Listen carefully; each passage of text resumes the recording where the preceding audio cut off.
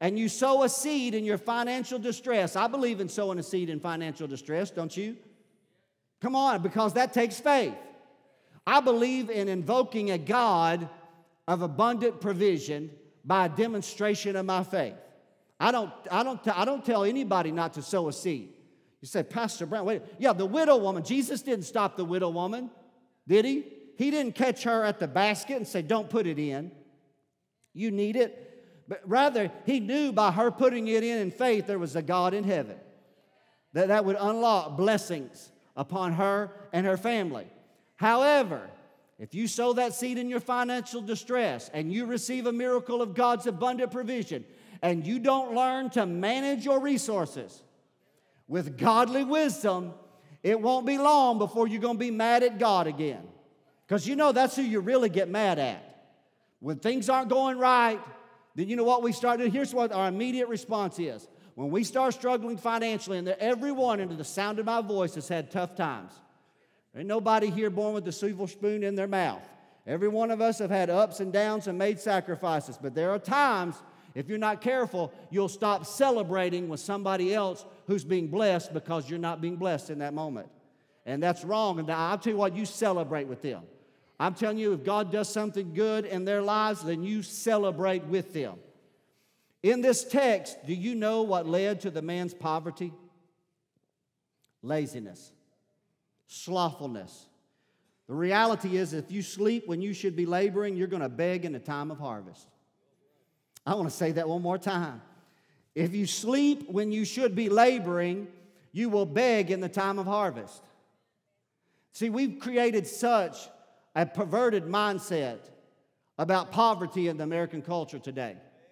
I'm going to just go ahead. Now, sometimes there are situations that some people have received that they couldn't control at the time, but they can make changes. I do believe that. So I'm not trying to judge everybody. I want to say that very, very carefully. But I want you to know God will allow you to live in your poverty if you choose to live there. If you like it and you make your bed in it and you wallow in it and you complain all the time and you look with envy upon somebody else who's got a blessing and you won't get up and do anything about your own life, God will leave you right there where you're at, begging at the gate, waiting for something else. Let me just tell you, here's how I wrote it in my notes. Shut up, wake up, and get up, and quit sitting back envying everybody else's life and resources. I know I'm going to say it, but break the spirit of liberalism off your life. Those who sit around complaining about how good everyone else's life is, waiting for the government to take from the rich to give to you, why don't you just get up, live your life by faith, walk by faith, work with a plan for your future, and quit waiting for the government to plan your future, and trust a God that will see your incentive. Come on, somebody. He'll see your willingness, and He promises to bless and prosper you even in your health. Because as your soul prospereth, so you'll prosper in every area of your life. I believe that with all my heart. So I'm going to share with you some principles that I think apply to both health and wealth. And then I'm going to narrow it down real quickly. Is that all right here today? Y'all with me in radio land? Listen, I'm not running for office. I'm not a Republican or a Democrat or a Libertarian or an Independent or any such thing here today. I'm a believer in the Word of God and the principles of faith. And the Bible says that God wants you to prosper and be in health as your soul prospers. Right? And you got to take control of your own life. Number one, these principles apply to both our health and our wealth. You've got to study. Solomon said, in all you're getting, get understanding. There's going to be some things in life that you didn't get prepared for in your local high school or your college. And life, you're going to have to continually study. Now you say, wait, Pastor, I read the scripture. I believe in reading the scriptures. I believe because the Bible talks about all different things. But you've also got to study more than just the scriptures in certain areas of your life if you want to learn about those things. Does that make sense? Study the resources that you can learn how to manage and improve your life. Learn, read, ask questions, get a mentor. See, this is what's so foolish about them. The liberals hate Trump. Let's just be honest. But the economy is going well because for the first time in so many years, we finally elected somebody that was a successful businessman. But what so many want is we want to elect people that have lived all their life as a recipient of government aid and have never owned a business, and then ask them to teach us about how to own a business. That makes no sense. And so learn, read, ask questions, grow in knowledge. This is not a pro-Trump rally. There's a lot of things about his life that needs to be met right here at the altar, right? But the reality is, the principle is, quit complaining. Democrat, Republican, Libertarian, Independent, quit complaining. Take control of your own life, right? Study, read, learn. Number 2, take inventory. You got to know what you've got or what you don't have. Did you know Proverbs 27 says, know the state of your flocks? It said you got to know the state of your flock. So you got to take inventory. When I was in the military, I was an inventory management specialist. And I take inventory. Sherry manages the resources at the Brown household. All right? But I take inventory. Every so often, every 3 or 4 weeks, whatever it is, I get her in there. She's much more computer literate than I am. Everything's online. And I say, I need to know about this. I need to know about this. I need to know about this. I need to know about this. Right? Come on, somebody. Right? Because I don't want to be caught off guard. I want to know. Number 3, write it down. For your health and your wealth. You got to have a vision. Doesn't the Bible say in Habakkuk 2, write the vision, make it plain? Aren't there things in your life that should be written down, that you're thinking about, that you're planning? How about goals? How about strategies? You got to develop a plan. Nobody can give you, man, that was a poor amen for such a great point right there. I know it's simple, but you got to have a plan, right? Write down a plan. Seek counsel from others. And then here's what I do. I go back and I revisit it. And I adjust it as necessary. I renew it, and then I bring it back to a current place. So write it down. These are applicable. Talking about my health? Yes, your health. If you're going to live a healthy lifestyle, then you got to have a plan in front of you. Because if you're just thinking that you're strong enough, you think you're strong enough till you're checking out at the Circle K, and that Mountain Dew is calling your name, and now they don't just have Snicker bars this big. You can get the double Snicker bar that big right there, right? And that thing starts calling your name. You better have a plan. Do you hear what I'm saying? Shane, I'll be watching you when we leave. Number 4, work hard. You're not going to get ahead without hard work. Did you hear that? I'm going to say it whether you shout me down or not. Nothing good happens by chance. Profit is the result of labor. You're going to get tired, but the labor's going to produce the reward. Proverbs 13:11 says, wealth gotten by vanity shall be diminished. But if you gather by labor, you're going to increase. Right? You're going to increase. So you're going to have to work hard. Nothing's going to come and just happen. It's not going to just fall on you. I'm not saying that there won't be blessings along the way, because God can bless you along the way. Come on, amen. God's a supernatural God, abundantly above, but I believe that. But at the same time, we've got to do our part, don't we? Number 5, principles that are applicable to both. Think about the future, both with your health and your wealth. Here's what I wrote down. If you consume both now in your younger years, you will struggle in your later years in life. I mean, take care of your body. I went out on the tractor recently because I was doing some bush hogging. I should have put this picture up there, Joe. I forgot about it. And let me tell you, it was a hot day. And I thought to myself, I know how most people today, you drive by and you'll see that younger person, and I'm still a younger person. In my mind. Maybe not in your mind. But I'll see them, they'll be out there in a tank top, sunglasses, wearing shorts, and that sun will be beating them down. And then they'll be living like this and all dried up when they're old. 100 years ago, if you saw them out in the field, they'd be in long sleeve shirts, white, reflecting that sun, big hat. I put it on. I looked like a Jedediah on that day. I took a picture and sent it to my children and said, I'm going Amish here. Alyssa misunderstood it and said, I love it, but she said, but only one wife, buddy. I said Amish, Alyssa, not Mormon. She said, okay, but I don't trust them either. So if you come by and catch me on the tractor, I'm thinking about the future, right? I'm going to try to take care of it now, because if I don't take care of it now, it's going to be dilapidated later. Number 6, start somewhere, start sometime, start now. Man, that's a good word right there. I know that's not deep theology, but sometimes you just need to be hit right there.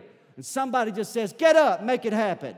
Start somewhere, start sometime. You are never too old or you're never too young to improve. Beloved, I wish above all that thou mayest prosper and be in health, even as thy soul. Listen to this. There were no age brackets on that. He didn't just say to the younger or to the older. He said that to everybody. I wish above all things. And number 7 of the principles that I believe are applicable to both, and then I'm going to make it real personal with a couple other things. Give God glory. Along the way, celebrate the little victories. You're going through weight loss, don't wait till you make it on a show somewhere and get paraded, and you're biggest loser. Don't wait to get it. You lose 5 pounds, you need to be Shattakai Mosian. Come on, somebody, you do. You get a little blessing here or there. You give God the glory all the way for His kindness and His blessing upon your life. I'm going to give you a few nuggets today that I believe will help you, because they're going to help. I'm challenging myself. I'm looking at my life. First, for health. I want to say this about our health. Number 1, there are often legitimate physical handicaps that it will take a miracle for someone to totally overcome. Is that right? Right? Sometimes people are born with physical deformations or handicaps that they need and we believe in a God of miracles, don't we? We believe in that, so we're never going to stop believing. But I'm not talking about that type of physical handicap. I'm talking about infirmities and sicknesses that, did you know a lifestyle change could help you overcome? Let's face the fact. Let's face it right here today. Take the mask off. Picture yourself looking in the mirror right there and face the fact. I'm talking about your health, my health and your health today. Let's face the fact. There is no alternative to diet and exercise. Can I say it again? You want to improve your health, there's no alternative. I know you can go to Walmart, and now they've got about 4 different aisles with all these, incentives that help you. Vitamins, minerals, all these things, that's all good. But the reality is, without you taking control of your diet and bringing some type of exercise into the picture, right? And so get up and take control of your life, because without it, our prayers are in vain. Because you can receive a miracle from God, but you can also fail to maintain that miracle from God. We are inundated with fast foods, aren't we? Processed foods and sugars. And I said, Pastor Brown, don't even go into, I know I don't have the knowledge to talk about this, and I understand, but so many of our health issues could either be avoided or overcome by just starting somewhere. And I'm not saying avoid everything, but I'm just saying it's time to use greater caution. Why is this on my heart as much anymore? Because I'm the youth pastor for the Young at Heart at First Assembly. I am the youth pastor. And you know what? I don't want to see you getting old, dilapidated, physically unable, unhealthy. Why not get old with a dance, come on somebody, in your step, with a little bit of muscle tone on your body. Make changes in your diet, and the reality is your overall health is going to improve. What about exercise? What about hard work? Number 1, you ain't too old to get out there and mow the yard.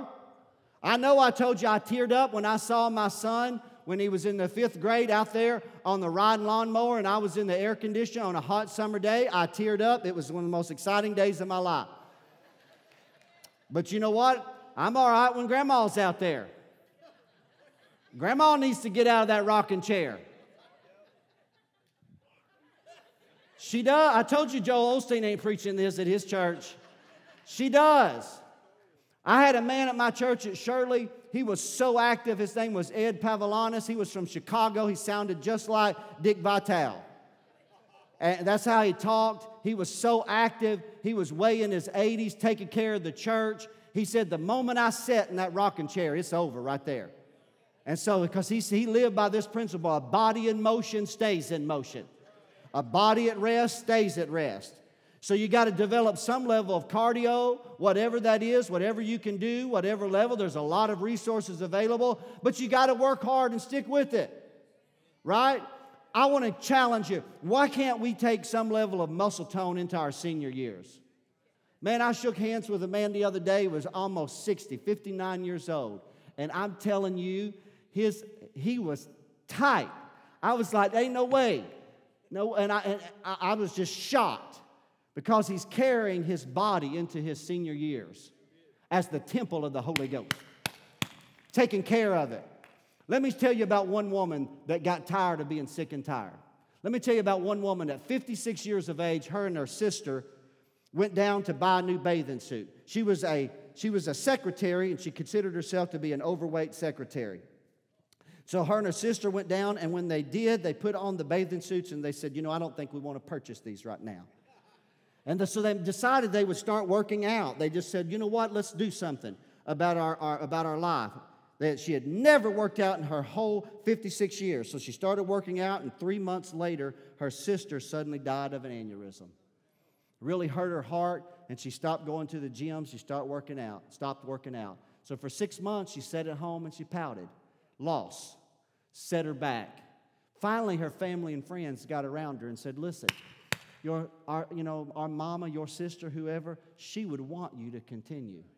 She would want you. So at 56, by herself, she started going back to the gym. She started working out for the very first time. Let's show a picture on the screen today. All right, hit the light. I want somebody to turn the light. I want you to see her. Hit the light, Randy, right there behind you. Randy Grubbs, you. Randall, there you go. Hit it, Rick. I want you to see. I want you to see this sister right. She is 80 years old, and she runs 10 miles a day. 10 miles a day. She enters into bodybuilding contests. She is the oldest female bodybuilder, and she's 80 years old. And if I put other pictures up on the screen, we would all duck our head and blush. Come on now, why am I? Put that next one up there real quick, Joe, real quick, if you would. There's one. What's it? She's written a book right here. Her name's Ernestine Shepard. Determined, dedicated, and disciplined, because that's what it's going to take. Now, why is that up there? But I'll tell you what, because she's going out with a bang. Turn the light back on if you would, Brother Randy. Thank you. She's going to go out with a bang. I'm not saying that you're going to look like that, but I'm saying I'm encouraged. Come on, I'm encouraged that we can age gracefully by the grace of God. But it's going to take hard work. Oh, I'm preaching way better than y'all shouting right there. But I'm going to go ahead. Second, wealth, real quickly today. Beloved, I wish above all things that thou mayest prosper and be in health. Take control of your health. There are some things that may be beyond your control, but there are some things that are within your grasp. You got to do it. You got to. I have to do it. I have to transition. I have to make changes. Number 2, wealth. Let me say this. I'm going to sound like JoJo Riggs today because JoJo is Dave Ramsey Jr. Having a lower paying job is no excuse. Well, with careful planning, you can get ahead. You have to have a plan. You have to have a budget. I would dare wonder if I asked people to raise their hand who does not have a functioning budget under the sound of my voice today. We would be shocked. I'm not going to ask you because we're not going to embarrass anybody here today at the amount of people that just live life in hopes that they know and that it's going to all work out. And I'm going to tell you what, it usually don't work out. Right? You got to know what you got. You got to ask hard questions. You got to see where it's going, and you got to direct it where you want it to go. Does that make sense? You've got to limit debt in your life. The same Solomon said the borrower is servant to the lender. You got to have a savings account. The ant, the same Solomon that talked about the animal kingdom, talked about the ant. And he said the ant doesn't have an overseer or a guide, but she'll gather in the summer and store up for winter. You got to have a savings account. If at all possible, get another stream of income. What does that mean? If you'll search hard enough, you'll find ways to get a little stream of income flowing in. Did you hear that? I'm going to make it real practical to you. Let's say you're retired and you say, Pastor, I live on my Social Security and I just barely get by. Did you know that a $10 an hour job, 12 hours a week, will yield you $100 per week? With that, if you save it and not spend it, within 3 months, you'll have the Dave Ramsey $1,000 emergency fund. 6 months from then, you'll have enough money to take a little trip in the new church van. Did y'all hear that right there? Because when you get on that new church van, I will have an offering container waiting on you right there. Oh, I'm preaching better than y'all shouting. I feel Jesus. I hadn't even got to the good stuff. Y'all stay with me. I'm going to wrap it up in a minute. Let me tell you this. This is my heart to yours. Quit wasting your wealth with depreciating assets. You got to have the newest toys, the newest games, the newest computers, and the newest automobiles. They cost this and they're worth this in a matter of weeks and months at times. Eventually, you've got to gain an appreciating asset. Eventually, you have to. Money has to become an asset or a tool that will work for you. Proverbs 14:4 says, where no oxen are, the crib is clean, but much increase is by the strength of an ox. I'm here right now preaching to you, but in a field next to my house, I got a cow eating green grass that's nursing its calf with white milk. And later this fall, I'm going to take it down to Jason, Joe, and Jerry Holmes and exchange it for green money. Glory to God. And it's working while I'm standing right here preaching the gospel.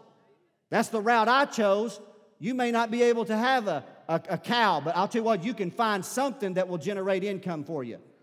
Lastly, live in a simple home and strive for home ownership. Did you hear that? Strive for it. Believe God for it. Proverbs 24:27 says, prepare your work without and make it fit for yourself in the field, and afterwards build your house. And yet afterwards build your house. Proverbs 24:3 says, through wisdom a house is builded. Proverbs 19:14 says, houses and riches are the inheritance of fathers. I'm going to challenge you. It's not too late. If it live in a simple home, and if possible, if your not everybody's situation allows. Some people don't want to or don't need to because they can't maintain it. I understand. But for many, especially the younger, make it your goal to own a house. Because when you do, most of the time, that's an appreciating asset. I know there's some situations where that's not always the case. I'm going to tell you a personal story in closing. Can I do that? I know you're saying, does that mean you're really closing? It does. It's 12 o'clock. It's a very personal story in a very unique situation. In 1984, my mom was diagnosed with lupus. I was a 10th grader in high school, and we were living in our home there beside the Wilburn School, which is now the other side, in a brick home that Mom and Dad had purchased, and we had financed that. And I didn't know that much about it. Most 15-year-olds don't know that much about those things. My dad worked at S&B Power Tool, or Skill, in those days, and which is a very respectful job. Working in factories, hard work, right? And but with oftentimes modest wages, right? Correct? And so my mom, for many years, she hadn't worked much. She was a homemaker most of her life, but she did work some. But my sister was already at the edge of graduation. I was at the point of graduation soon, a couple of years. And I mean, that's often the time when couples actually are able to make a little bit of a financial gain because they're not buying Nike tennis shoes and going up, right? Are y'all hearing me? So that's difficult. So, but Mom was diagnosed with lupus, and then that really began to alter and set her life because she did not qualify for disability. And so, and then her health, she eventually, died of a heart disease at 59 years of age. And she was very, very frail. But she wasn't just very, very frail at the end. She was very, very frail all the way through. And so my mom and dad, made a decision after my graduation. They sold their house in Wilburn that had the mortgage on it, and they bought 7 acres in Quitman. 7 acres. And I'm sure Papa had to pay it out, and he was paying for it a little bit. And what they did, and my dad is here today, and my mom is deceased from 2006, so let me tell this story today. It's my day, so I'm going to tell this story. So Papa made it, you know what they did? They lived in a camper until they got the land paid for. Live free or die. I like it in Jesus' name. I'm for it. They lived in a camper while paying for it, and then Dad did something. He bought what's called an Alaskan sawmill. Now, everybody knows about them now because of the DIY channels, but everybody didn't know about them 30 years ago. And so what it was for Papa was it was an attachment for his chainsaw because on the land there were pine trees. He sold some. Somebody came in and timbered part of it. That paid for quite a bit towards the land right there. He took his saw and he built a small log house. And he attached it to the camper because there was plumbing and electricity and all that in the camper while he saved money to build his house. Come on, somebody. And my mom's health gradually gets worse and worse over those years. It's hard to take care of, and like that, you got doctor's bills. Come on, somebody. Y'all been there. I told you, and everybody's got a testimony, right? You don't know everybody's story. That's why shame on you when you don't rejoice when somebody else gets blessed, because you don't know the journey that they had to get that blessing in their life.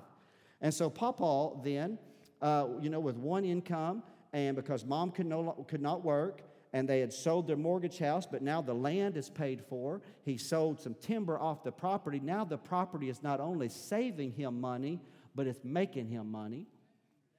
Come on, somebody. Y'all with me in this? I feel this. I'm going to show you a picture in just a few moments, not of that house, but of another house. And then, after he saved up, he built a fully functioning home for him and my mom. Heated and cooled, hung every piece of sheetrock, ran the wire, plumbed it, insulated it, put the outside sheeting on it, and the board and batten, and painted it, and everything all by himself, because the Bible says that by wisdom a house is builded, right? And then one day, much to the shock of all of us living up in the hill country, and they lived there for many, many years. A simple home, simple life, but no mortgage. I'll take that. Didn't have to write a check to the bank. Didn't have to give it to this guy named J.P. Morgan or Wells Fargo. We've all gotten to know Wells Fargo a lot over the years, haven't we?